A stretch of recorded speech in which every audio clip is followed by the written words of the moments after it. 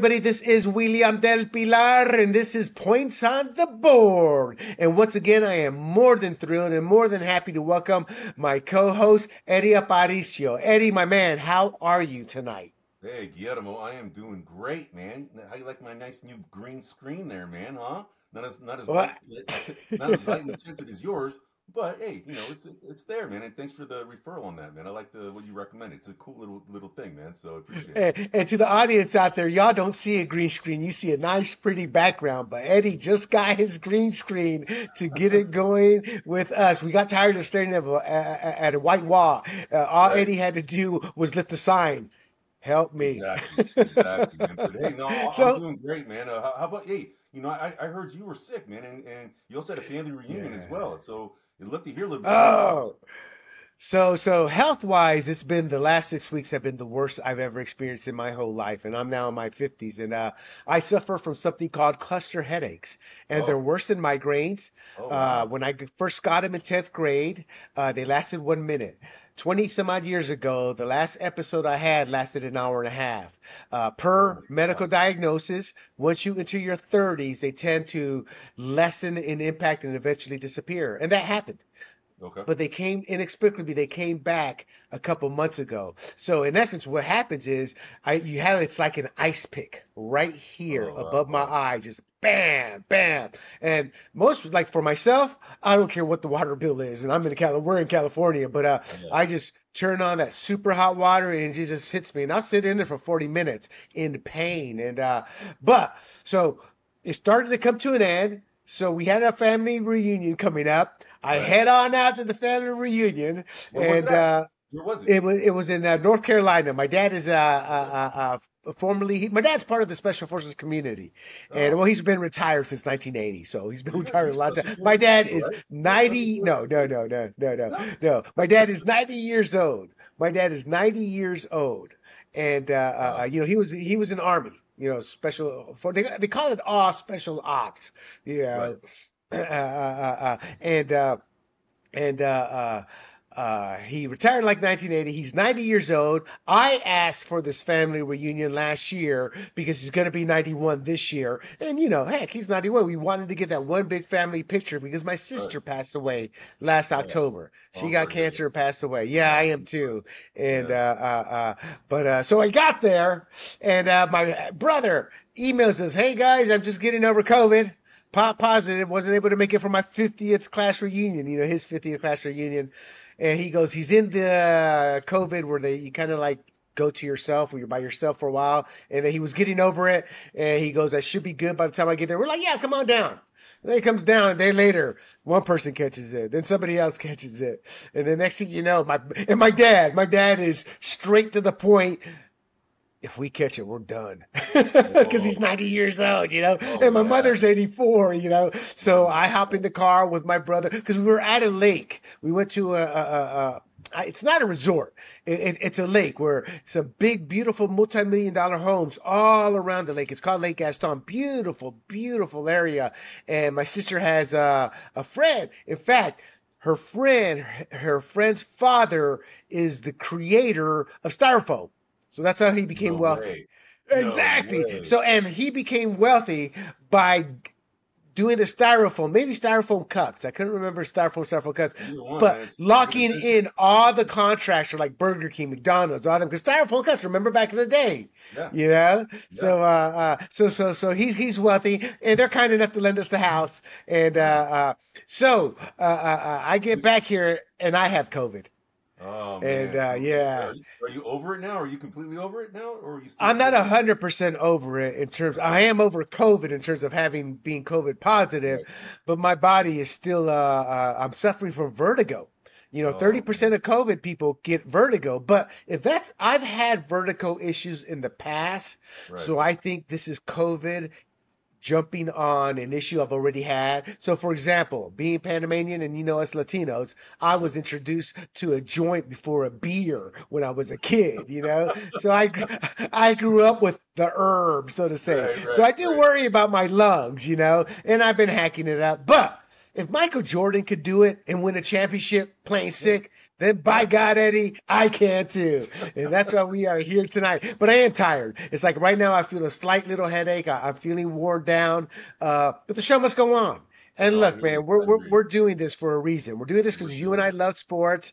And Absolutely. as a company, I'm a conservative, so I'm doing it for other reasons. That does not include Eddie, people. Don't take out my political leanings on Eddie. Eddie is here to talk some football. And tonight we are going to talk NFL Yep. as well as some basketball and a little bit of baseball. We're going to get into the baseball more seriously probably at the next podcast, or maybe have a baseball podcast dedicated. There's a couple of baseball experts out there, but the playoffs have just started, so it's in full swing. And it's just funny, Eddie, no matter what, in terms of baseball and basketball and hockey, none of them can hold a candle to football and the popularity football is, you know? Right. Right. And I started getting back into football.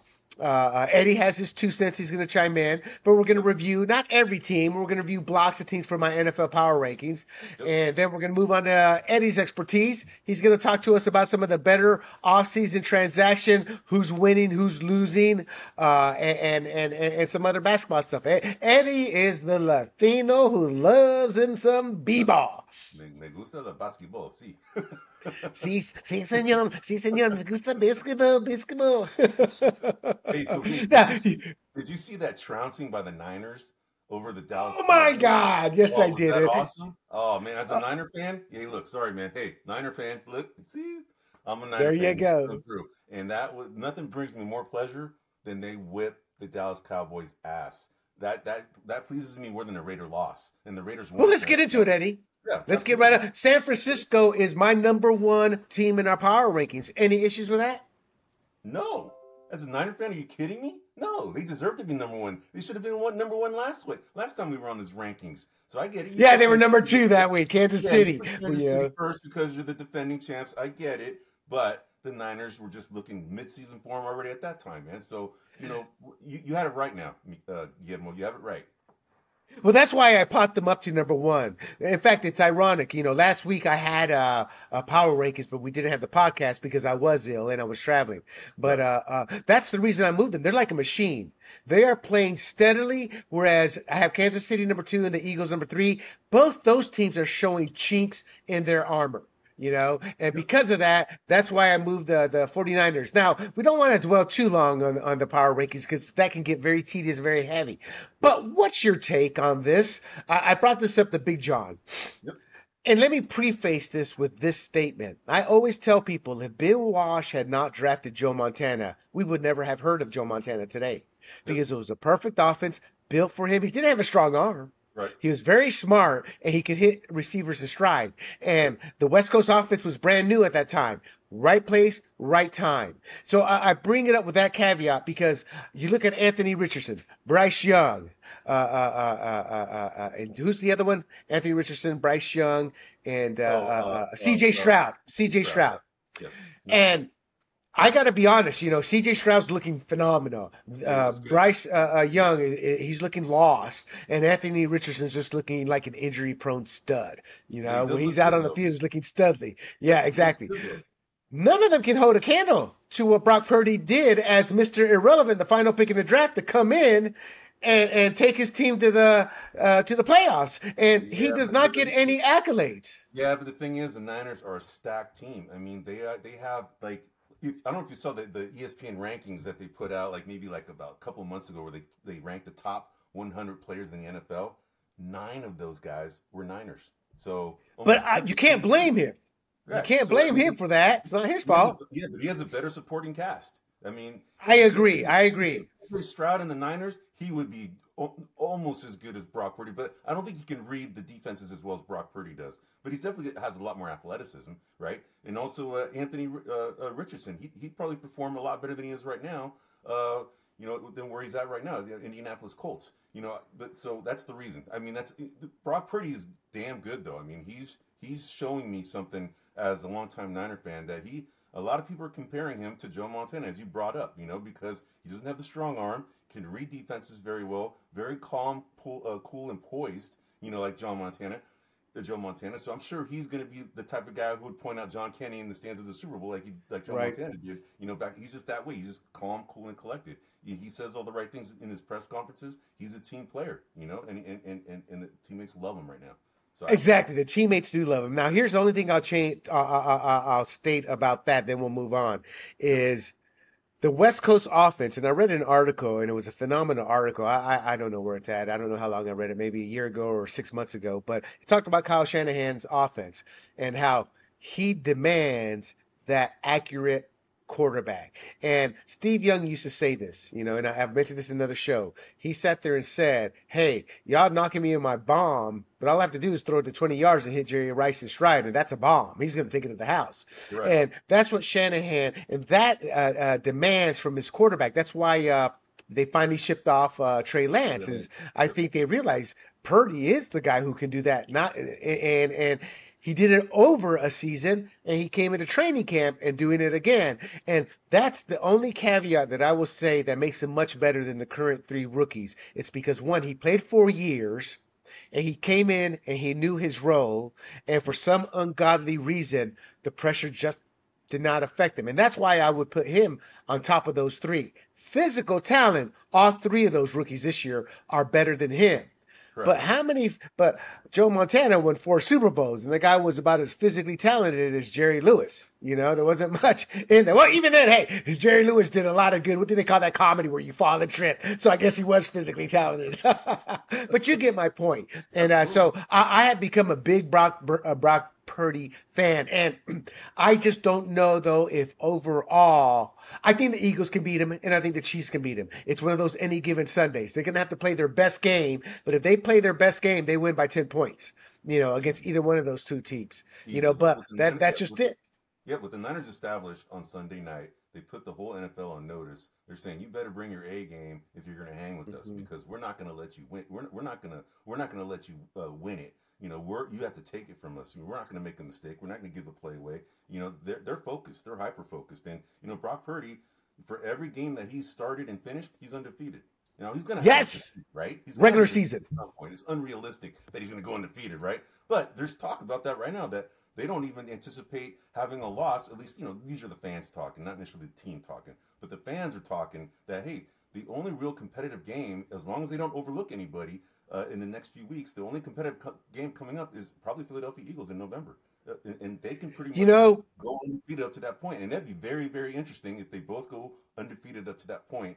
And that'll set like big time rating records right there. Oh yeah, that is the equivalent of Boston Lakers in the '80s Absolutely. ratings. Absolutely. And if you weren't around back then, there were a couple of years where the league scheduled the Lakers and Celtics in season, and those were like by far the highest rated basketball games in the '80s for a regular season. It was just a rivalry for the ages. All right, so moving on. I have to bring up the Bills. I have them ranked number 4. They lost. In their defense, the NFL's got to do something about these having one team in London for 2 weeks with no jet lag, no nothing, then another team flying in. And I saw a stupid take by an Outkick guy. I forget his name. I can either take him or not, but he was saying, well, they could have left Thursday. They left the Bills Friday. One day was not going to make a difference, you freaking moron. It's like those are the type of takes to look at. Bam, just hit him. It's like, where's your wife? But they have to do something. So I didn't really drop him too much. Dolphins rebounded very nicely. They beat up on a Giants team that needed to be beaten up. But here's the scary part, are the Detroit Lions. The Detroit Lions, Jared Goff has a terrible reputation because of his poor Super Bowl game. That seems to have really tainted how people perceive him.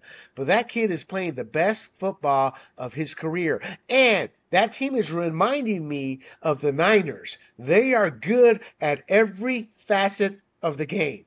Defense, offense, all the skill positions. And to me, Goff is playing better than even Brock Purdy is right now. Because Brock Purdy understands his role. He's got all the weapons. Jared Goff is also creating plays. And he gets me nervous, so every time he goes back to throw the ball. But The Detroit Lions are a team that is going to be scary because they're improving every week. No, come on, man. I Disagree? gotta call you out on that. He's not better than Brock Purdy right now. Are you kidding me?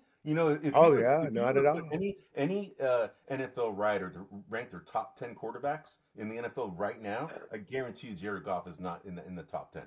And He would that's probably why be in I the middle. dominated when I was with KFFL as an analyst. And that's why I was asked to be the NFL Network's first fantasy analyst on there, because what I say is right. No, no way, man. Get him, get him. Hey, that sickness is getting to your head, man. Yeah, there you go, there you go. But look, I have them ranked number 6, Detroit, and they are playing phenomenal. No, They're a team that nobody's going to want to play towards the end of the season. You absolutely, know, and they have great skill position players too. I mean, they have a great running back. David Montgomery looks like a great acquisition, right? And they have Jameer Gibbs. Unfortunately, he was hurt, but David Montgomery is rolling as a running back right now in that system. Then you have Amon-Ra St. Brown. I mean, he's a great wide receiver, and he didn't even play this last weekend. neither one played. Right, and so they had a Khalif Raymond and Josh Reynolds as their wide receivers, and they still were rolling. So, and this team, they lost Hawkinson last year to Minnesota, and they have Sam Laporta now, and Sam Laporta Oh my looks gosh, like a yeah. really good tight end. So I'm with you that they're offensively they're a beast, but defensively that's what wins or loses championships for you is on that end. Can you stop it? Man, have you seen that kid though? Ada Hutchinson, is that his name? Hutchinson? Did Well, you see that interception he had this week? He just kind of like stuck his arm out, hit the ball, and then just kind of wrapped his stuff around it. He took a hard shot to the legs though. But no, I agree. I agree. Okay, so moving on. Look, Jacksonville's number 8. They moved up a couple of spots, but their victory is suspect. But they did beat the Bills, and that was an important game for them. I don't know if they're the real deal or not. Seattle was on the bye. They're the real deal. It's they have a bye. I just Pete Carroll. I don't like him as a hurt human being. he's a Phenomenal good head coach, man. coach. He's a good coach. Yeah, He knows exactly. what he's doing. Now, Yeah. we already talked about the Cowboys. Any final thoughts on the Cowboys in terms of what this game? Did this game expose them, or were they their heads got too big before this game? I mean, how much of that beatdown in your mind is a reflection of the Cowboys and how where they really are, or was this just one of those fluke losses? You gotta suck it up, It's toss not the a film, and move on. it's not a fluke loss, Guillermo, and the reason being is because the Niners live rent free in all the Dallas Cowboys domes Yeah, right they now, do. and they Yeah, have yeah. they've won 3 consecutive games. Going to last year in the playoffs, they essentially were saying that this game, they were bowing their heads even more than they did in the playoff game last year because they got throttled, right? And I think Right.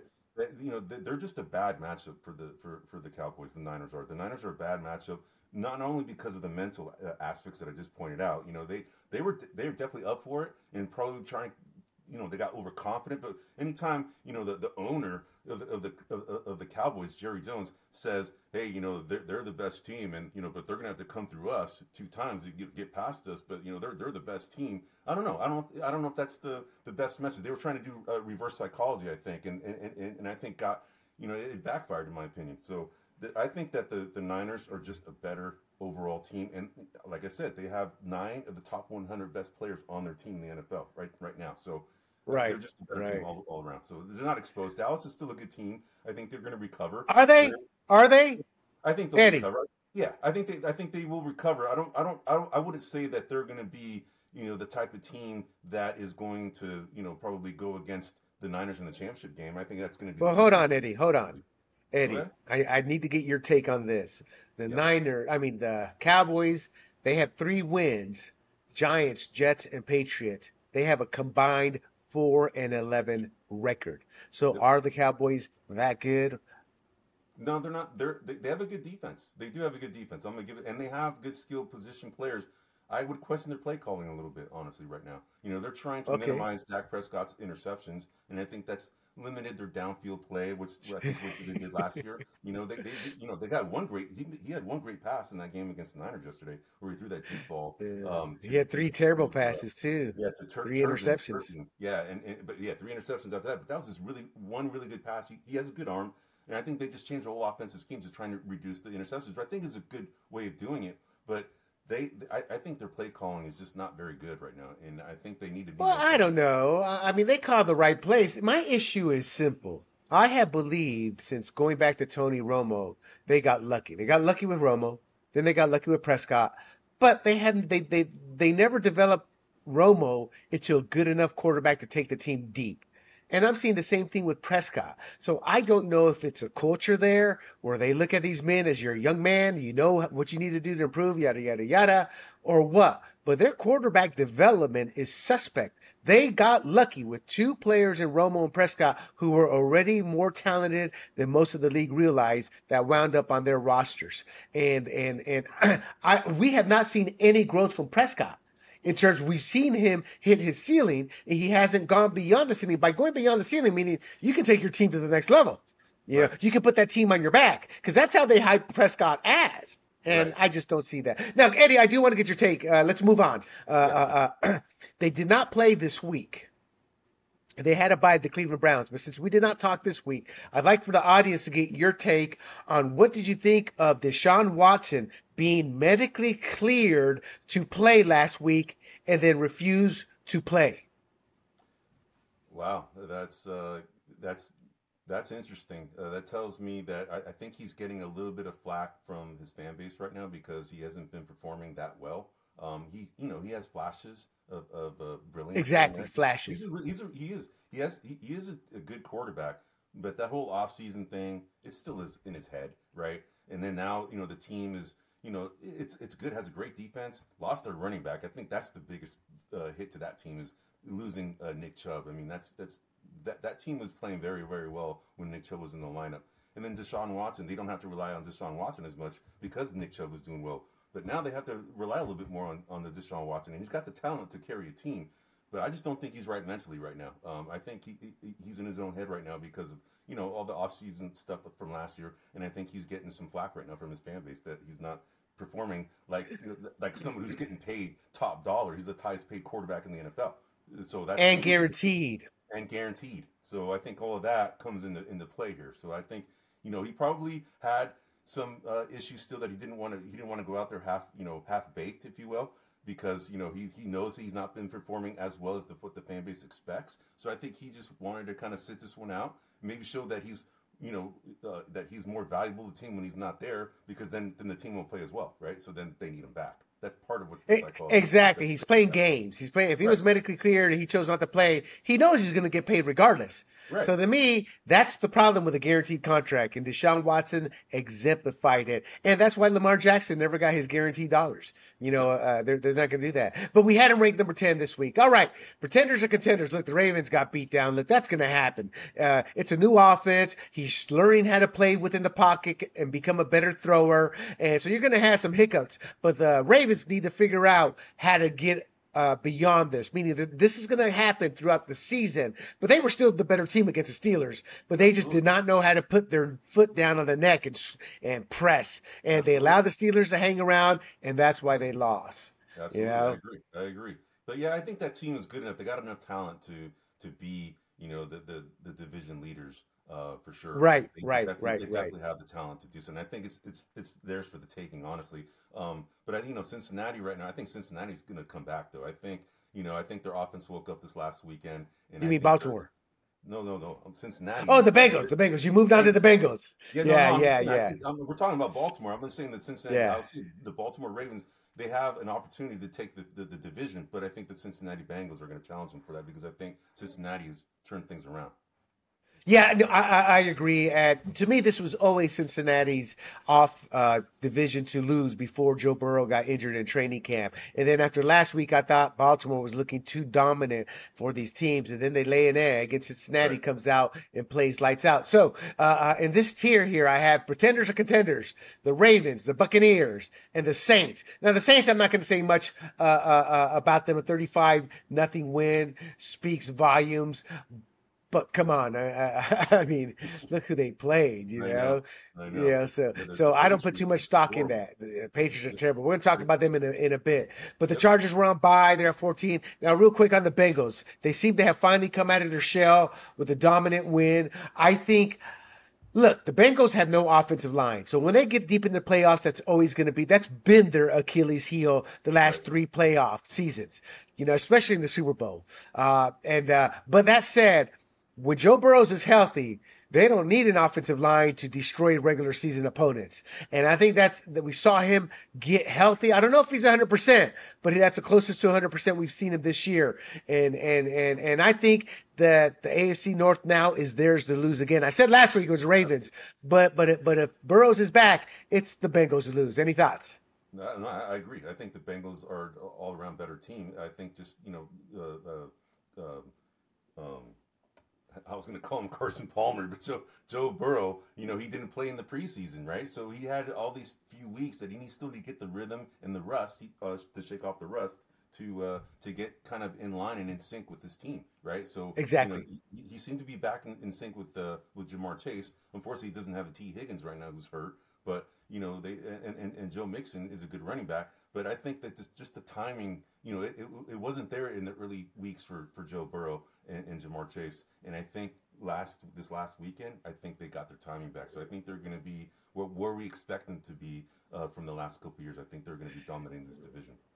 I agree. I do have issues with Zach Taylor, the head coach, and his play calling. He doesn't seem to want to ever establish a rushing attack, and I think he needs to get off the Joe Burrow show because we see without Joe Burrow they lose. But the problem is when you don't develop any other aspect of your offense and it all goes through Burrows, when Right. he gets hurt, this is what you get. And to me, Right. that's a mark of a subpar coach. It really Right. is. I'm Right. not, there's a lot of head coaches that have gone on to Super Bowls that didn't deserve it. Their players took them. The Rams are one of those. Yeah. So the rest of the best are pretenders, the Rams, Steelers, the Colts. I really would rather talk about the Rams. I think are pretenders, especially in a division against the Seahawks and Niners. They're just in salary cap hell, meaning they have no depth. So when their starters get hurt, they're done. The Steelers have no offense, are struggling on defense, but they've got a phenomenal head coach, Mike Tomlin. And I think it's a head coaching and his stubbornness at going, you're a damn man. Go out there and play like a man. That's why they were able to stick around and come back. They just had that tough man mentality. And Right. that's a credit to Mike Tomlin more so because Kenny Pickett is not looking good. But the team I want to talk about are the Indianapolis Colts. I mean, first of all, I have grown into becoming a porn star. Gardner Minshew with that mustache that looks like a porn star from the 70s. I mean, is he the best backup in the NFL, the backup quarterback in the NFL today? But I mean, I love Anthony Richardson because he's proving everybody wrong. Look, the knock on Richardson wasn't that he was, now people wouldn't say it this way, but what they were trying to say, well, he's not really the brightest guy around in reading defenses. He's all Right. physical, But that kid's been lights out. And being able to read the plays, see what's open, what's not, and kudos to him to overcome all that negative talk, even though it was done more politely. The kid's not dumb. Good and well, he probably got tired of hearing people, hey, he's not the smartest guy around. But I thought he's playing phenomenal when he's out there. The problem is he can't stay healthy, and I just think this team has a shot to win the AFC South because it's such a weak division. But what are your takes on them? Oh, and before you give me your take, real quick, Jonathan Taylor's back. I Yes. got to toot my own horn here, Eddie. I did a diatribe, a 1 minute video about a month ago talking about the morons out there saying Jonathan Taylor's going to be traded. The kid's only 24. Anthony Richardson is the future at QB. He's like, what, 22, 21, 22? I mean, those are two young studs who can grow together. They weren't going to get the first round value for Jonathan Taylor. Nobody was going to give it to him.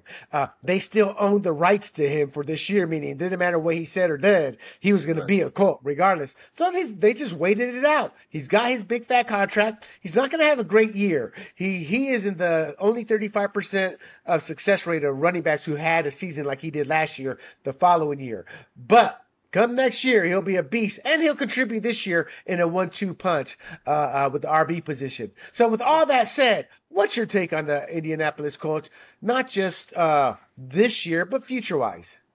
I think they're an up-and-coming team, honestly. I think they have some good young talent. They also have Michael Pittman Jr. as a wide receiver, and, he's a good wide receiver. And then, they also have, the RB2, Zach Moss, who's filling in for Jonathan Taylor right now. And Zach Moss, I think, is playing his way into an RBBC type of role Right. within the Indianapolis Colts backfield. I don't think it's going to be a one-headed monster. I don't think any coaches do that really anymore because they need to rotate these players to keep them fresh, especially at the running back position, because that position is probably the most commonly hurt out of all the major Right. positions in the NFL because of all the the bump and grind they take every day. So I think they're a good young up and coming team. They have a really good defense, led by DeForest Buckner, and I think that team is going to be a problem in the next 2 to 3 years. In my I opinion. think so too. And I think they're going to upset some teams. I mean, they almost pulled out the upset against the Rams, and they could easily be 4-1 right now. But I think it all boils down to phenomenal coaching. That coach has that team playing hard, playing for them, for themselves, meaning that they all look at each other as a family unit. And I agree. And you're right. It will be an RB by committee. And the final comment I'm going to tell players, especially fantasy owners, Jonathan Taylor.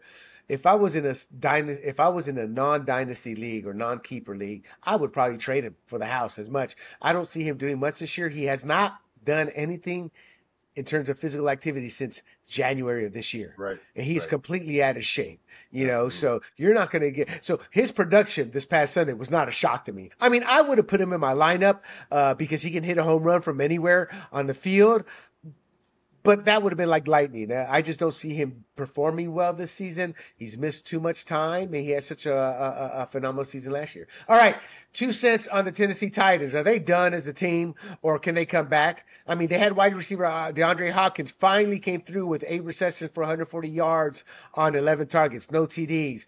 But this team seems to go the way the Titans, Derrick Henry goes. This team goes. Thoughts? No, I think I don't think they're done. I think Vrabel is a good coach, and I think he knows how to motivate his team. And I think this team has a lot of grit.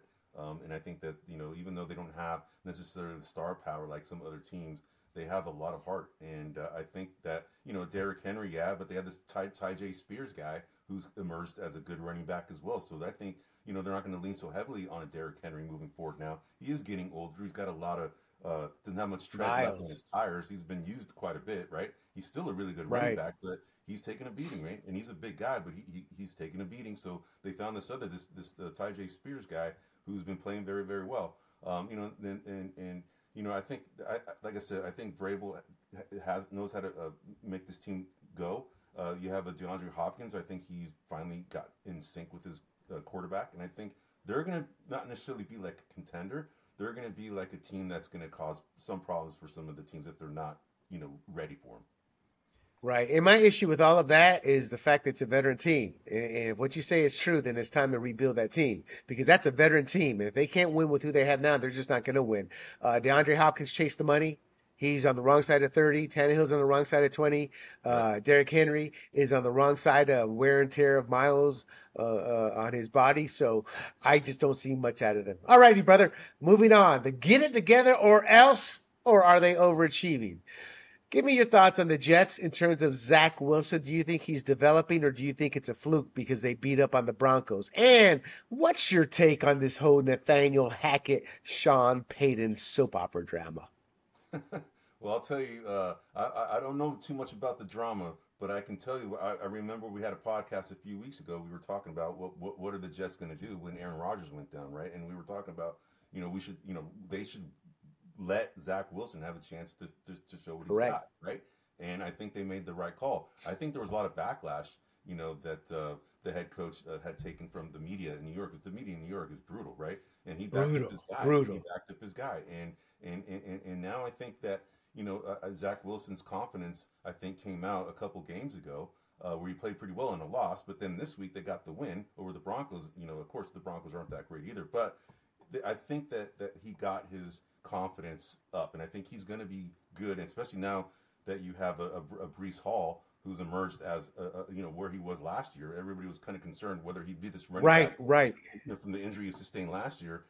How's he going to do this year? And I think his coming out party was last weekend against, of course, the hapless Broncos run defense, but at least he's got some help, right? It's not going to be all 100% on Zach Wilson. So I think I they're going to be agree. okay.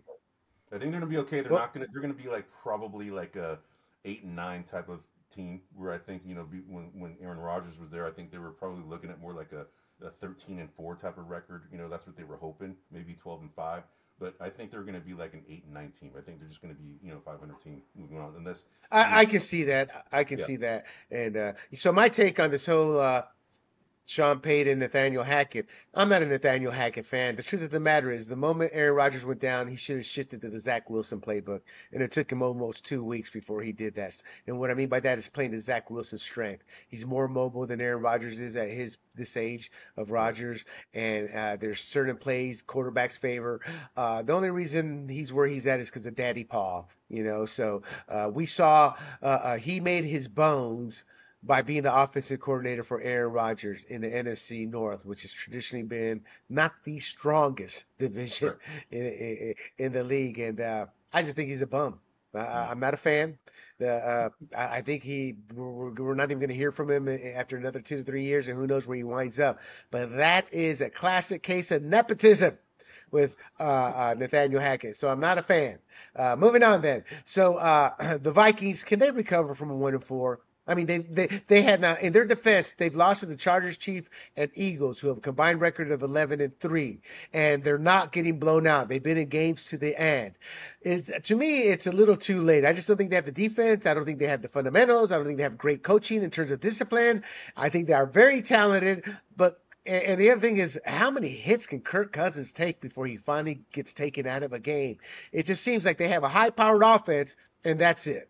Yeah, yeah, and the thing is that they might lose Justin Jefferson now for a few weeks because he sustained That's a right. hamstring injury, and we don't know how critical or how severe that hamstring injury is. But I can tell you from playing sports myself that hamstring injuries take a long time to recover from, and especially for the position that he plays.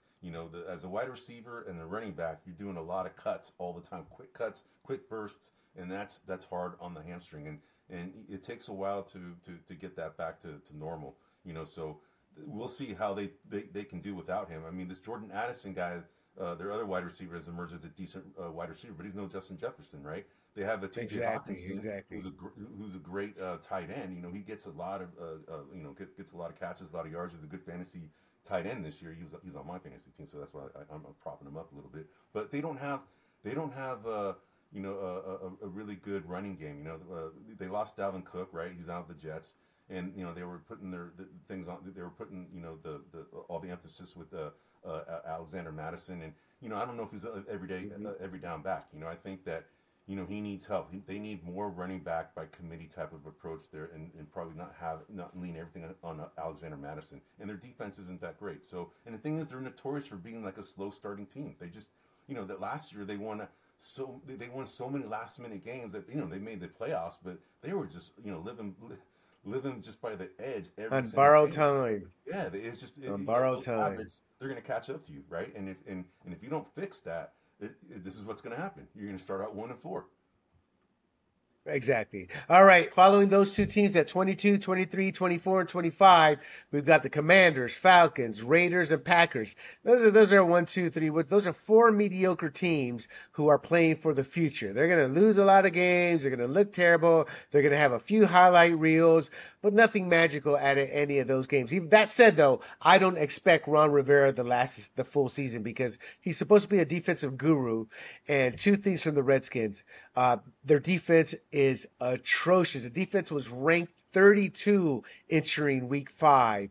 And Sam Howell has a league-leading 29 sacks against him. That's on pace, Eddie, for 99 sacks this season. The record is 76 sacks 21 years ago during rookie David Carr's David Carr. season with Yep. the new Houston Texans franchise. And I think that franchise destroyed his career. But Absolutely. so that's my only take on that. Everybody else is in rebuilding. The Raiders and Packers think they can compete, but they're more in a rebuild mode too. Yep. Any thoughts about those four teams? No, I think the way you ranked them, I think you have it Yep, right. yep. Eddie wants to move on, people. Yep, yep, yep. All right, all right. Let's head on to the final tier. Let's head on to the final tier here. What the hell? We have no clue, or they're playing for draft position. Now, the Houston Texans, they're the best of the loser bunch. It's just a rebuilding team. The Arizona Cardinals, Eddie, though, they play hard. And that They do. Joshua Dobbs is improving every week. That's the type of team towards the end of the season, if you're like say 9-4 or 9-5 or something, and you have a shot to get in, you don't want to be playing the Cardinals come the end of the season because I agree. they are playing hard hard for their owner. The Broncos, that's a complete rebuild. That team is so bad that they allowed 70 points 2 weeks ago. Again, I look at Nathaniel Hackett and his reign there from last year. That's how bad he destroyed this team. And the Bears and Panthers and Giants round up, and the Patriots round up the bottom. So first of all, any comments on Houston, Arizona, or Denver? No, I agree with you on Arizona. I think they're a team that's been playing well beyond what anybody expected. I mean, they were actually dealing pretty well with the Niners. I think once they got that win against the Cowboys, that they gave them some confidence that they think they can beat a decent team if they're not prepared, and they showed that. And then they were giving promise to the Niners for a little while too. So they do play hard. And I like that. I like Joshua Dobbs as well. They have Marquise Brown, he's a decent wide receiver, right? He came from the Ravens,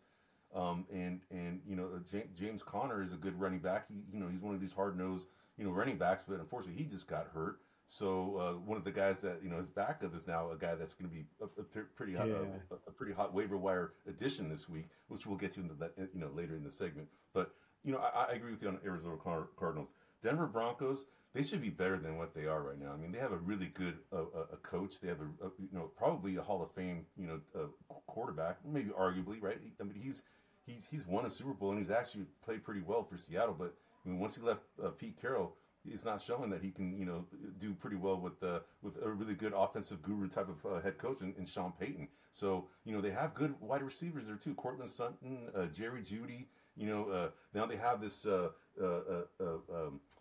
Jaleel New offense, McLaughlin. though. New offense. Jaleel McLaughlin, he's emerged as a running back to watch, for those fantasy owners out there. Because Javonte Williams is a guy that unfortunately is hurt and has been hurt in his early career. But they have good pieces, and their defense supposedly was supposed to be their strength, and it's not necessarily done very well. And I think just the team collectively, they don't look very disciplined, in my opinion. So that's probably partly what's going on. I just think they're a bad team. I think a lot of overrated talent on there. And they got to get rid of the riffraff, and I think that's what we're seeing. Okay, after the Broncos, we got the Bears, Panthers, Giants, and Patriots to round out the bottom. Out of those teams, the Panthers, there's not much to talk about. Look, they got a young offense, young defense. Bryce Young, to me, is not developing as well as he should, but you got to give him time.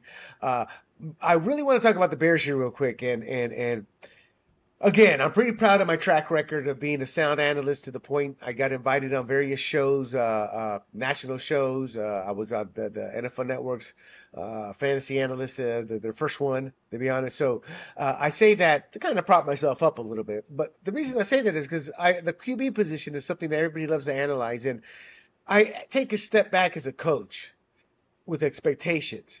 And this became a tribal issue, meaning if you criticize Justin Fields, you went on social media, they would call you racist. You're criticizing because he's black, Right. black, black, black, black, black, black. That's all you heard. And I'm like, Right. no, I'm criticizing him because he's not going through his reads and he's tucking the ball and run. He was a man among men at Ohio State. That's just not the case. So the last 2 weeks, then 2 weeks ago, he stood strong in the pocket, and everybody complained about him.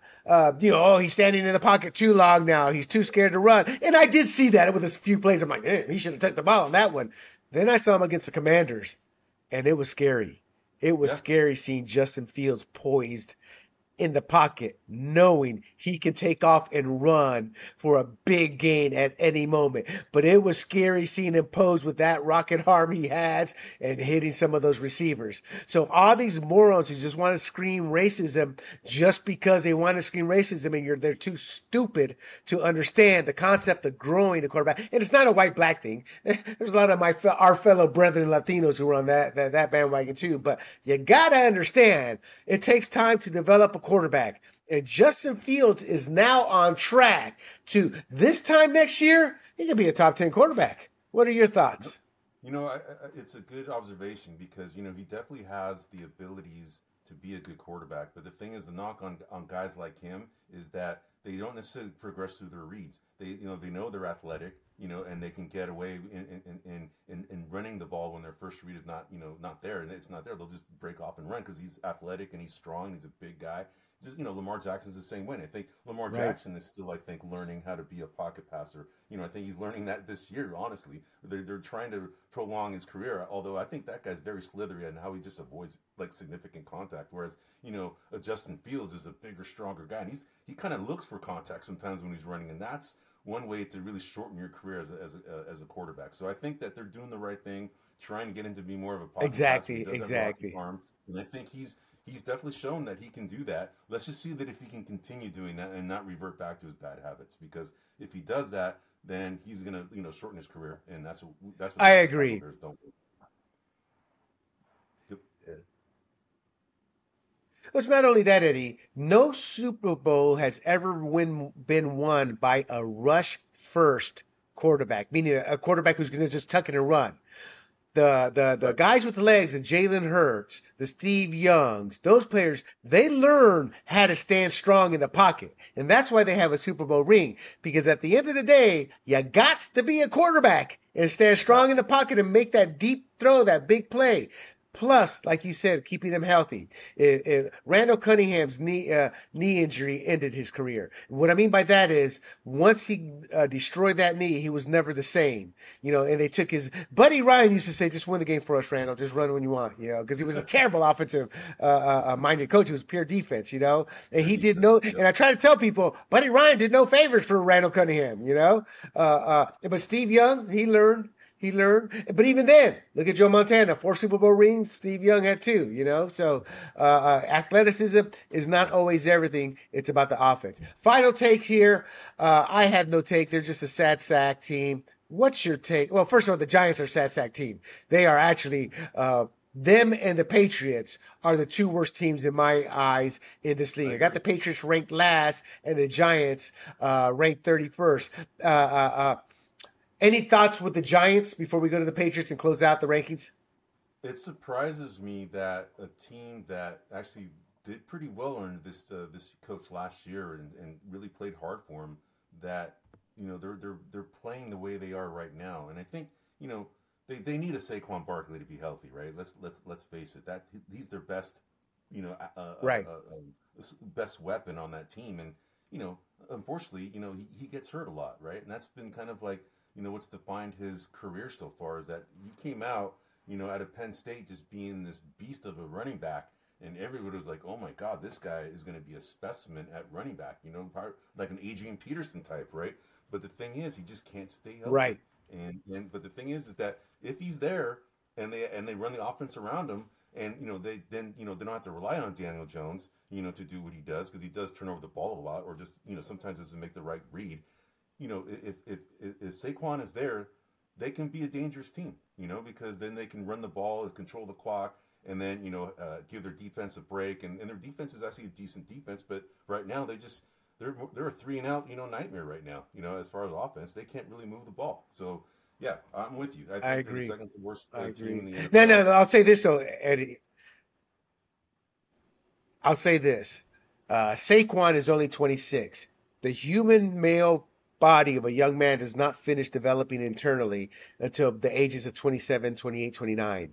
So I think once he gets past this injury, you're going to start seeing him become a little bit more durable. But you're right. They pay him. That's why they don't want to pay the running backs a lot of money. It's one of the most off injured. Now on Daniel Jones, I will defend him from this perspective. He is running for his life. He's on pace for 95 sacks. He is number two in the league, one sack behind Sam Howell with 28 sacks, on pace for 95. As I said, 76 is a record. So I will not criticize Daniel Jones.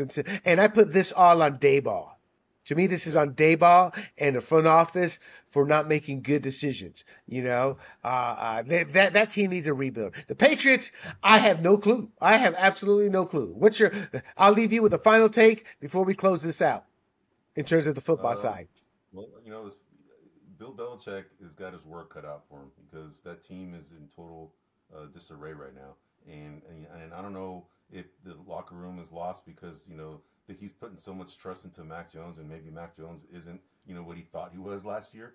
They don't really have an identity as a team right now. I mean, defense was supposed to carry them, but their defense hasn't Right. been. They've been on the field a lot, right? So they're any good defense is going to get tired eventually, right? And they're not going to be able to perform like they should have. So they don't know Right. what they are right now, right?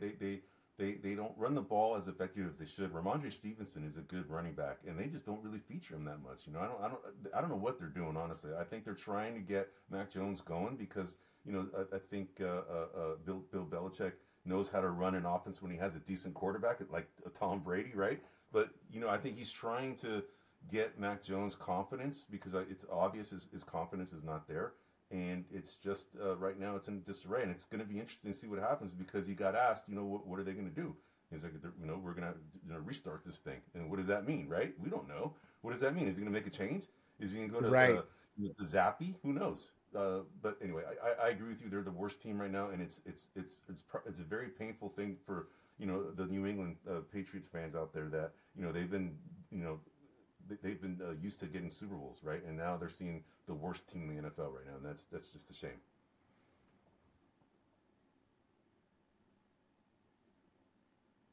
Correct, correct. No, I get it. I get it. I'm with you on that. I have no clue what to expect. And there you have it, everybody. And Del Pilar's NFL Power Rankings with Eddie's input. This will be live at sportsgrumblings.com. So it'll be live there by tomorrow morning. So check it out. I do this every week. Eddie and I will talk about this. We're trying to kind of limit our time on it, but it's kind of hard sometimes. Eddie talks a lot. Yeah, right. I'm just kidding. I'm just kidding. Okay, so let's move on to the fantasy sports segment. Okay, to the listeners out there, I'm not playing fantasy football this year. This segment is all on Mr. Eddie. Eddie, are there any gems that you think the fantasy football owner, should be keying in on this week? Quarterback, running back, receiver, tight end. Any streamers? What's your take on this? Eddie is playing in a league, and he's still enjoying the I'm in game three leagues. much more I'm in than I three ever leagues. did. Yep, I'm in 3 leagues, and I'm doing well in So every what are one we of looking these. at, Eddie? So There you so I'll say go. There you go. Three the leagues. the often injured position that we've already talked about is the running backs, and I've already sprinkled a few of the pickups to target this week, right? So I've already Correct. mentioned Jaleel McLaughlin, and he's probably going to be probably the most sought after free agent this week for those teams that need a running back, and he looks like a very very good running back. He's very very fast and just showed that he could carry a load. So we'll see. If he's going to be I think he's going to be the biggest pickup. Hopefully, he can sustain this. The other thing is Khalil Herbert, the running back at Chicago. He got hurt too, and we don't know how significant his injury is as well. But then you have Roshan Johnson, who's played sparingly a little bit so far, and then you also have Deontay Foreman, who is a veteran that is out there as well. So I think that there are two guys to target as well. The other guy that I already mentioned was Tyjae Spears. He is the backup to Derrick Henry, but I would say he's not necessarily a backup because they play pretty much about the same amount of snaps. So he's a guy to target for sure. And the one guy I already talked Right. about was the guy from the Arizona Cardinals, James Conner. He got hurt, and then you have this guy called Imari de Mercado. That's a Hispanic name right there. So there's a Latino there in the NFL. We love that name. De Mercado, There right? you De go. Mercado from the market, right? So he's a guy to target. And then Chuba Hubbard is another guy from the Panthers. He's definitely somebody that will get you like 5-6 points if you're desperate. These are deeper league kind of guys to target. And then Jeff Wilson for the Dolphins. The Devon A-Chain or A-Chain, however you say his name, for Texas A&M. He sustained some kind of a knee injury this past weekend. We don't know how serious that injury is either. So they have Wow. Raheem Mostert. Raheem Mostert is a guy who came from the 49ers, and they used to joke, they used to call him Most Hurt because he always got hurt all the time. So you can't really rely on him to stay healthy for the entire year. So Jeff Wilson, who also came from the Right. 49ers, Oh, he did. He was injury prone. Yep. He's another one who gets injured, but he's somebody to target for you NFL guys. Then we already talked about Gardner Minshew, right? Anthony Richardson's he's gonna be out for like at least 4 or 5 weeks. He has an AC joint sprain. So Gardner Minshew, the porn star, the '70s porn star at the QB position. Is that what it is? Yeah. Yeah. I did not know. Yeah. I did not know. Yeah, it's an AC joint, so that takes it some time to recover from. So Gardner Minshew is the guy to target for quarterbacks. As far as Gotcha. the wide receivers, You have DJ Chark. These are the guys from the Panthers that Bryce Young throws to. He's emerged along with Adam Thielen as guys, but Thielen's the number one. DJ Chark's the number two. So if you're desperate, he's a guy to target. Joshua Palmer for the Chargers. For your Chargers, they're gettable. And they lost Mike Williams, right? So someone's got to catch the ball besides Keenan Allen. Joshua Palmer is a guy to target. The Lions, they have Amon-Ra St. Brown, who's gotten hurt. They have Josh Reynolds, or Khalif Raymond. These two guys are someone to target. So, and then I would say the other wide receiver is for the Indianapolis Colts. Gardner Minshew could be thrown to this guy, Josh Downs. He's actually been performing pretty well. He's a rookie, and I think he's done pretty well. And as far as tight ends go, you have Logan Thomas for the Commanders. He's a guy that has emerged. But the thing is that the tight ends are so hit and miss. They're hard to predict. If you don't have a Travis Kelce, a T.J. Hawkinson, a George Kittle, it's slim pickings from there as far as a guy that you can rely on week for week to get like at least 5 or 6 points, because that's what you pretty much get from tight ends at the most, unless you have these right. Tight ends. So, and then you have Noah Fant and Jonnu Smith. Noah Fant from the Seahawks. He's actually emerged, has been doing pretty well the last few weeks, scoring about 7 or 8 points a week. And then Jonnu Smith for the Falcons, Jonnu Smith, yeah. Yeah, he's Kyle Pitts, he's been kind of hit and miss so far. The guy has so much talent, yet he's not really showing it yet. But last week he actually did pretty well. But then Jonnu Smith has done pretty well as well. So Desmond Ridder is the quarterback there. And, he hasn't found, I think he doesn't have his go-to guy established just yet. Drake London really hasn't really done too much either when everybody expected him to do something. So I think, he's a guy to target. Jonnu Smith is somebody else to target as a tight end. So those are the fantasy football pickups that I have for this week. There you go. And on as an update to the tight end Kyle Pitts, he went 7 for 87 on 11 targets, no touchdowns. What I will say on Kyle Pitts and some of these other guys, like Darren Waller, who's had one good season. We saw it that I can't remember. There was a tight end that the Lions drafted some years ago at a very high, Eric Ebron, and it seems that these tight ends who eventually become busts are given an extra 2 to 3 years longer than, say, a quarterback, running back, or receiver who turns out to be a bust. I don't understand that concept, but I'm not sold on Kyle Pitts, because there comes a point where, like, dude, how come Jonnu Smith found himself open a lot when in the London game against the Jaguars, and Pitts was nowhere to be found. So I really wonder about that. But yeah, I agree with you there on that. And there you have it, my friends. This week's fantasy football waiver wire provided by Eddie Aparicio. Now, name, man, I love it. There you go. Excuse me. And there you have. So let's move on to Eddie's favorite sport. This has become the Eddie show. I own the power rankings. Eddie owns everything else. Yeah, right. Talking some NBA basketball. That's Eddie's favorite sport. Eddie, so what are some off-season transactions in terms of what are some of the biggest moves? And on the flip side, what are some of the moves you think are, you can't pay that guy that much money? Really? So how do you see these moves in off-season? What do you see as some of the good ones versus some of the bad ones? Because the season's getting ready to kick off in October, right? And before we even get into this segment, I wasn't watching the Monday Night Football game. I was kind of switching channels back and forth between the Spurs and the Oklahoma City preseason game, because there you go. Victor Wembanyama was playing against Chet Holmgren, and this is something we talked about, right? So, and let me tell you, that was entertaining. They both played very well. Actually, Chet Holmgren scored 21 points and Wembanyama scored 20 points. They both showed their skill set in full effect. They both had blocks. Wembanyama, I think, had 2 steals along with those 20 points. Chet Holmgren had 9 rebounds, and then Wembanyama had 5. So Chet Holmgren looks like he's put on some poundage too. I think he was probably like $185, at 7'1" when he was at Gonzaga, but now he's like 202, so he put like 17 pounds. At least that's what it looks like. He looked a lot bigger. And Wembanyama, very skilled. You got to see if you pull some of the highlights from tonight's game, he really showed some really skillful moves, especially on the fast break. On defense, he stole like 2 balls, block shots. He was a presence out there. So I'm very excited to see this guy play. And it's interesting to see how they utilized him, because we were talking about in the past podcast, Wembanyama is like this skinny frame, right? He's not going to survive if he's going to be a center in the NBA. But I think what they're doing is they're playing him like a small forward. He's playing on the perimeter, right? To utilize his skill set as a guy who can shoot and dribble, and then they use him as a center on the defensive end.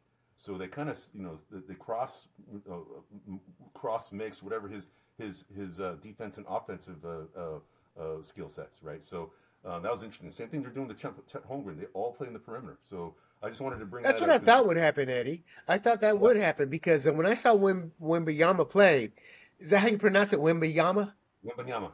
Wembayama played, that was the first thing that struck me was like, oh my God, this guy's 7 foot, man, but he plays like somebody at 6'5", 6'6", with that type of skill. And so that makes perfect sense. I worry about Chet. That's a one serious white guy, man. Looking against that bright basketball parquet floor there, we may not see him. Oh, right. But anyway, so I Oh my wanted to get gosh. into that first, Guillermo, about the two players that we talked about in the past podcast. But as far as the most notable free agent transactions that happened this year, I'll answer your question this way. The first one that really made a big splash, the first one that we heard about was Bradley Beal. Bradley Beal going to the Phoenix Suns to go ahead and team up with Devin Booker and Durant. I mean, that's essentially how Durant won his first title, was with the Warriors when they had these two great shooting players in Klay Thompson and Stephen Curry. And now he's going to be, teamed up with the same kind of type of player, right? Devin Booker's a sharpshooter, and Bradley Okay, Beal's hold on. So Mhm. you're saying that the Suns with this move can compete for a championship? Absolutely. Absolutely, they can. Outstanding. Wow. Absolutely, they can. And then they also, they lost DeAndre Ayton, but they replenished him with Yusuf Nurkic, who came from the Blazers, and he's a good passing big man, and he can score, he can shoot from the outside. Whereas DeAndre Ayton couldn't do that. He was more of a traditional type of center. They both can play defense roughly about the same. DeAndre Ayton, I think, is just a bigger, taller guy, but Nurkic is a more skilled center, and it's amazing that Nurkic and Jokic played together on the same team, on the Yeah. Denver Nuggets, right? So, but anyway, so I think the Bradley Beal one was the first one to make a big splash, and then that guy, then Chris Paul, right? Chris Paul going to the Warriors, right? Yeah. The whole experiment with Jordan Poole unfortunately fizzled out after Draymond, clocked him last year, and Yeah. they weren't the same. So they had to get him out and trade him. And what they got back is this, the 38-year-old Chris Paul, who doesn't have a title, but he can man the second unit, and he's already essentially fessed up that he's okay to come off the bench. Which a lot of people were concerned that his ego wasn't going to let him do that, right? He wanted to go out there and be a starter. He's a veteran, but he knows what it takes to win, and I'm glad he has that attitude. And my only concern is how are him and Draymond going to get along, right? Because Draymond's a big personality, Chris Paul's a big personality. So then, the move that happened is Kristaps Porzingis going to the Celtics. Kristaps Porzingis to the Celtics was a very interesting move, because he's a very skilled big man, 7'4", he can shoot, very similar skill set to Chet Holmgren, but I would say that he posts up a little bit more than Chet Holmgren, but I think that him going to the Celtics is a very interesting move, and then the Celtics brought in a Drew Holiday, from the Bucks. Actually he was from the Blazers, and they got traded from the Bucks to the Blazers, and then the Blazers, traded to the Celtics, and those two guys, along with Jason Tatum, Jaylen Brown, I mean that foursome right there is very, very formidable. The only thing is that the Celtics lost on Marcus Smart, who I think was a big identity for them. He was a very hard-nosed, strong player, defensive player of the year type. But Drew Holiday is just as good defensively and better offensively than Marcus Smart. So that loss isn't that significant, or it could have been as it could have been, if they had not gotten Drew Holiday. So, and then last one that I think supplanted all of them was Damian Lillard. Damian Lillard going to the Bucks to team up with the Giannis Antetokounmpo. That is going to be a pick and roll nightmare for everybody in the league. And then Brook Lopez is there as a defensive presence. He's also a very good offensive player. They brought his brother Robin Lopez, right, to kind of make him a little bit warm and fuzzies to have his brother on his team, right? So that's always a good support move, for a guy like Brook Lopez. But they lost, the Bucks lost Grayson Allen along with Drew Holiday. But, He was part of that trade. Right, he was part of that trade. So and Grayson Allen also joins Bradley Beal, with the Phoenix Suns. So that makes them a pretty formidable pairing over there as well. But they also get Malik Beasley, who was kind of one of these Vinny Johnson, microwave hot players to shoot, can shoot the rock at any time. And he killed the Warriors in the playoffs last year. So I remember Malik Beasley. So anyway, that's kind of a sneaky move. But those are the main ones that I just mentioned. As all the big offseason moves were Bradley Beal, Chris Paul, Damian Lillard, Drew Holiday, and Kristaps Porzingis. Those are the big ones that I would say that they're the most significant. Okay, so let me ask you this question though. Based off all these moves, and we're not going to hold you to it because it's speculation, Yep. but based off all these moves, based off your knowledge of basketball, who do you see as the top four? Meaning, who's going to be in the finals for each conference All if right. you had to pick him today? So I'm going to go ahead and take you through this. So I'm going to go through the East first. In the East, there are 4 teams that I think are the teams to beat, and they're the Celtics. I think they're the favorite in my opinion.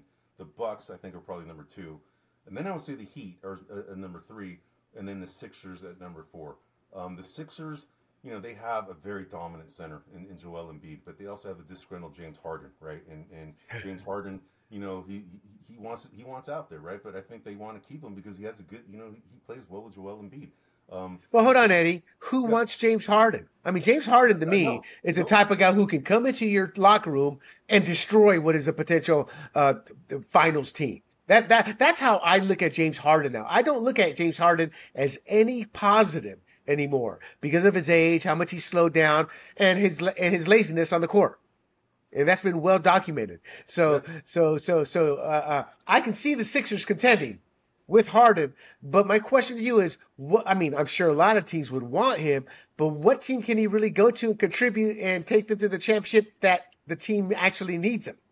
It's interesting that maybe he can go back to his Houston Rockets where he started his career because the Houston Rockets are an up and coming team. They're a team that I was going to go ahead and mention later, but I kind of put it as contenders, on the cusp, and then That's what I'd say. right. But the Houston Rockets have acquired quite a bit, they have good young talent on the Rockets. They But have he's on the wrong side of 30. I mean, he's not there yeah. for a rebuild. He wants to win now.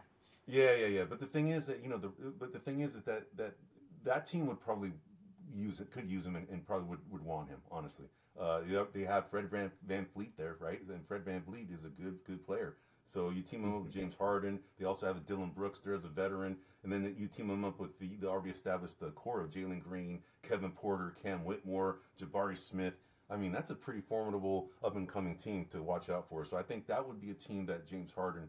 I think that he could be a good fit for him. But I think he should stay with the Sixers and just try and win a championship with them because I think him staying on the Sixers gives the Sixers a better chance of winning unless they get I think somebody. he lied about Morey. I think he just flat out lied by Morey to say that to get him out of Philly.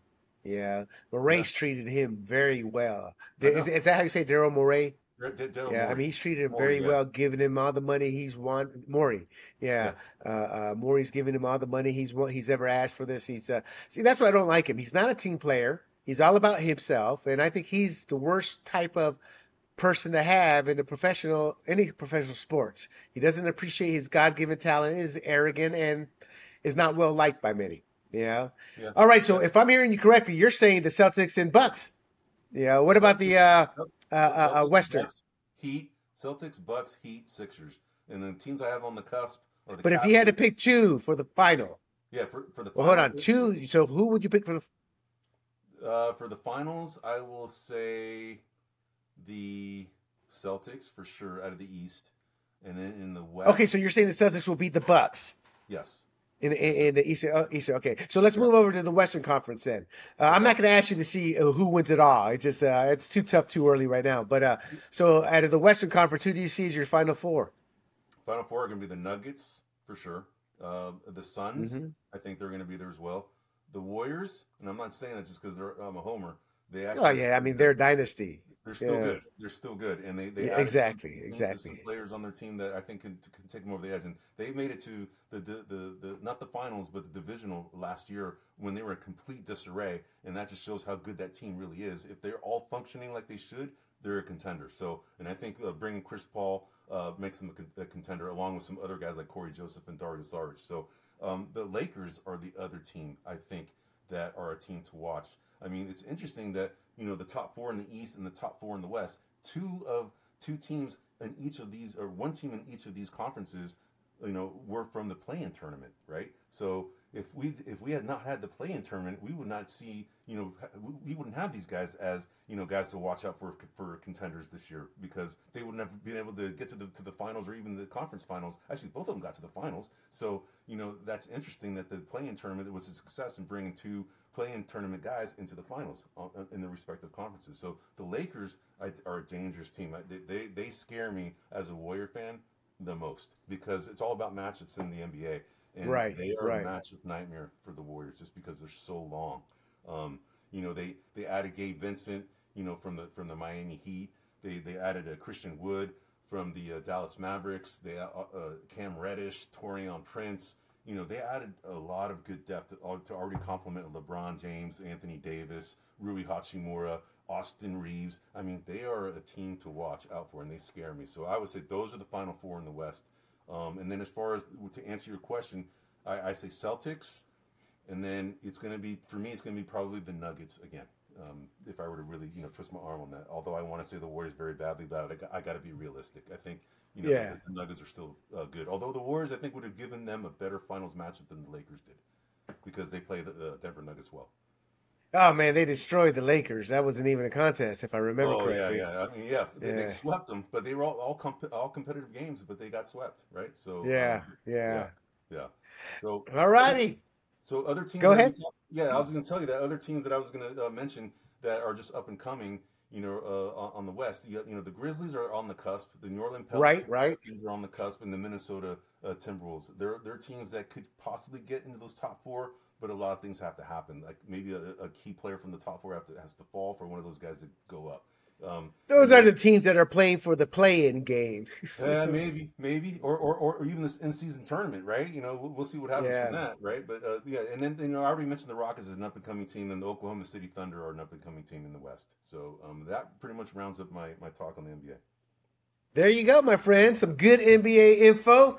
And before we close it out here, I want to take a couple minutes. We're going to talk about baseball playoffs in a later podcast, but I wanted to talk about the pitcher, Trevor Bauer. Him and Lindsey Hill is her name. A gold digger, a whore, a Me Too whore, and just a flat-out liar. They dropped their lawsuits, and they dropped their lawsuits because the evidence finally got into Bauer's legal team. Right. And that was evidence that Ms. Hill and her legal defense team were holding back, to the point that one of the lawyers in this, and when they were settling the lawsuits, wanted to be put on the list where Trevor Bauer wouldn't go back and sue them, because they were likely part of holding that video that literally laid out the truth.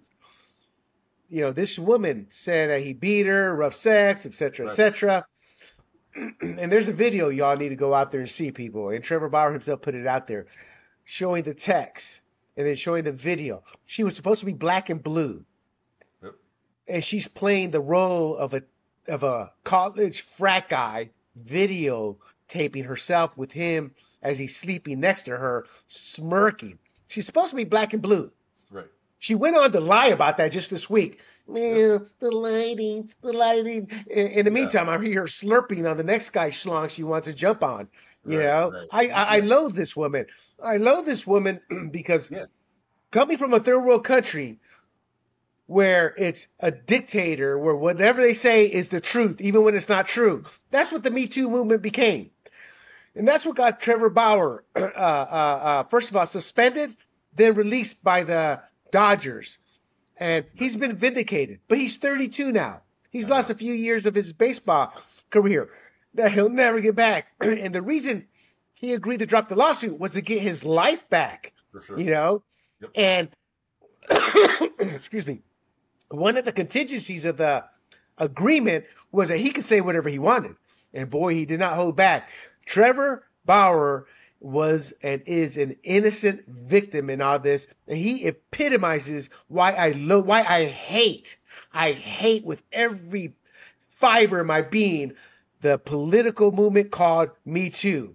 No one should have the right nor the power to blindly accuse another person. I don't care if it's a man towards a woman or a woman towards a man, without an investigation and without proper innocence being given until he's found guilty. She's a whore. She lied, and she's a gold digger. That's my take, people. That's not Oh Eddie's yeah. take. I'm not going to put words in Eddie's mouth, but that's how I saw it. You need to go to Trevor Bauer's X timeline, formerly Twitter, and see that video, and then see some of the things she said. It was disgusting, and that's the lowest form of humanity. That's a woman who has a seat waiting for her in hell, if there's a heaven and hell. That's my rough take on it, and I truly believe what I just said. I'm not putting any words. That's my take. Eddie, what's your take? I expect a more subdued take. Yeah. That's just me though, Guillermo. That's the way I am, man. You're a passionate, fiery Latino. I'm a little bit more laid back until you piss me off. Then the real fiery person comes out, right? But anyway, Right. so yeah, this guy, this lady, I was watching her. She just looked. I mean, she's a sociopath. She was lying through her teeth. You can see it. I mean, she was coached up to say what she said. I mean, she was getting interviewed by multiple people and saying similar stories, trying to kind of not take any ownership on anything. Of course, she was told by lawyers to say all this stuff, and then she had the audacity to say that she was getting hit and all that. And I saw the video with the little smirk saying that the lighting wasn't there, the bruises were Smirk. there. Yeah, and she smirked. Yeah, and she smirked. And the thing is, if you're getting beaten and bruised, and hit, overnight, the bruises are going to show up. They are. They don't take a day or two to show up. You're seeing Yeah. evidence of bruises right away. Oh So yeah, they'll show up within an hour tops. I mean, yeah, she's right in the sense a bruise takes a little time to rise to surface, but we're not yes, talking 8, 10, 12 hours. We're yeah, talking 30 minutes, 20 yeah, minutes. I mean, it's yeah, yeah. yeah. So she's just a flat out liar there. You Yeah, know, exactly, exactly. So I'm a little bit more subdued in how I say it, but I agree with you. She was lying through her teeth. You could just see it. So I'm with you. And of it's course, just Trevor Bauer, we've he is a seen victim.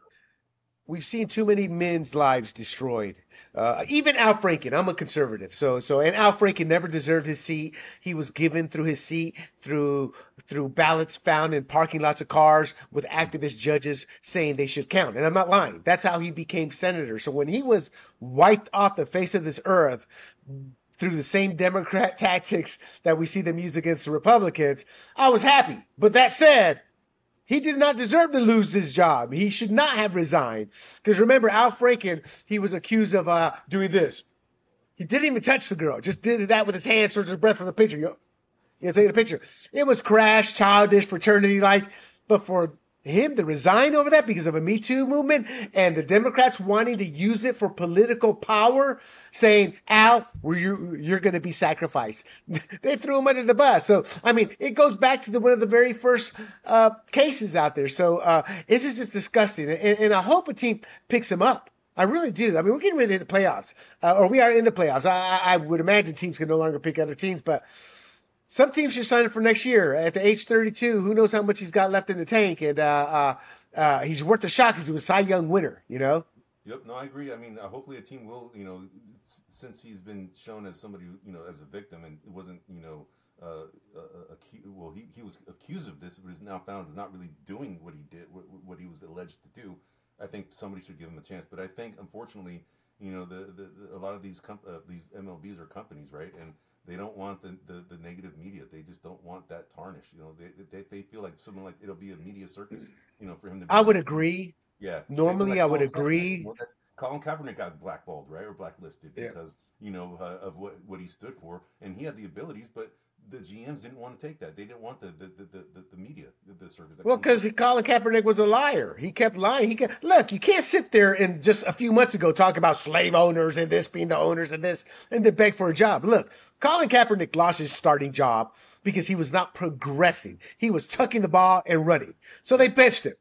So he did not leave the NFL on a high note. It's been 7 years. yeah, He was not worthy of being a starting quarterback, but the hoopla and the tribalism, he's starting quarterback. No, he wasn't. He was backup quality. And the reason he did not get a job in the NFL is because nobody wanted the circus that he was going to correct, bring. correct. Remember, the Baltimore Ravens were going to sign him. Then his girlfriend called the Baltimore Ravens owner a racist. So Right. I agree with the owner was like, I don't want up this. yours, Colin. Yeah, I don't exactly. want this nightmare with you, Right, and I don't need this disrespect when I've done nothing to you, and you're playing the race card just to play the race card. right. That's But why that's he's not in the league, right. you But know? that's the whole reason I'm bringing it up is that Trevor Bauer, that nobody wants to take on that circus. It's going to be a media Hmm. circus, even though But hold on. yeah, See, I disagree. I think you're right, maybe more because of age, but He's been completely exonerated. That's the difference is he has been but completely still, exonerated. no, he's So I'm not exonerated. sure. Still a media circus. There's some people that will I say still I don't think there'll be a media circus if a team signs him. I think in an initial week, then it goes away because it's a settled case. With Kaepernick, there's no beginning or end. It's just it's an issue in America right now where there's no solution. Nobody wants a solution, dude. I'm in politics. I got elected. I served. I've been involved with the parties. The racism industry is a multi-billion-dollar industry.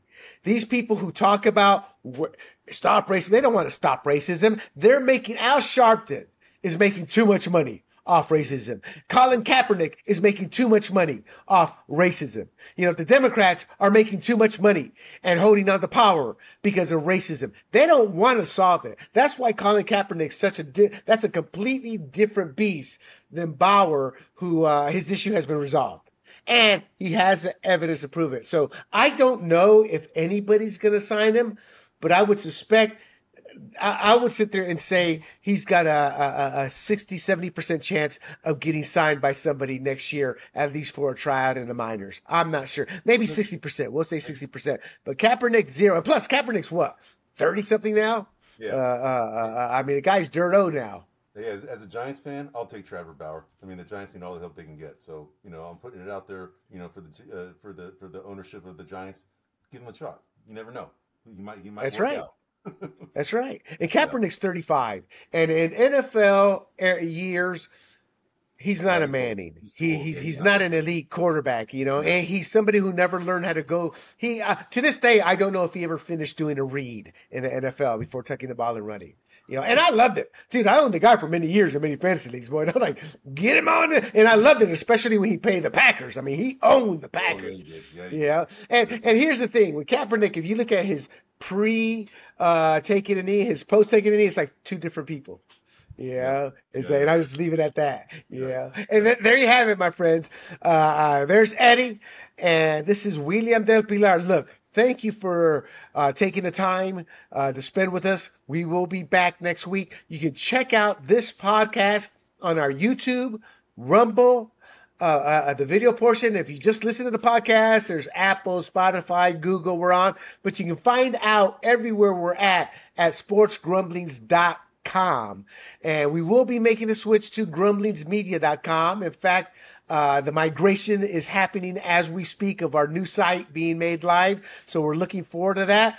But until next time, my friends, Eddie, as always, thank you. I will talk to you next week. And to everybody else, thank you. And we are out. See ya. Thanks. Get 'em all.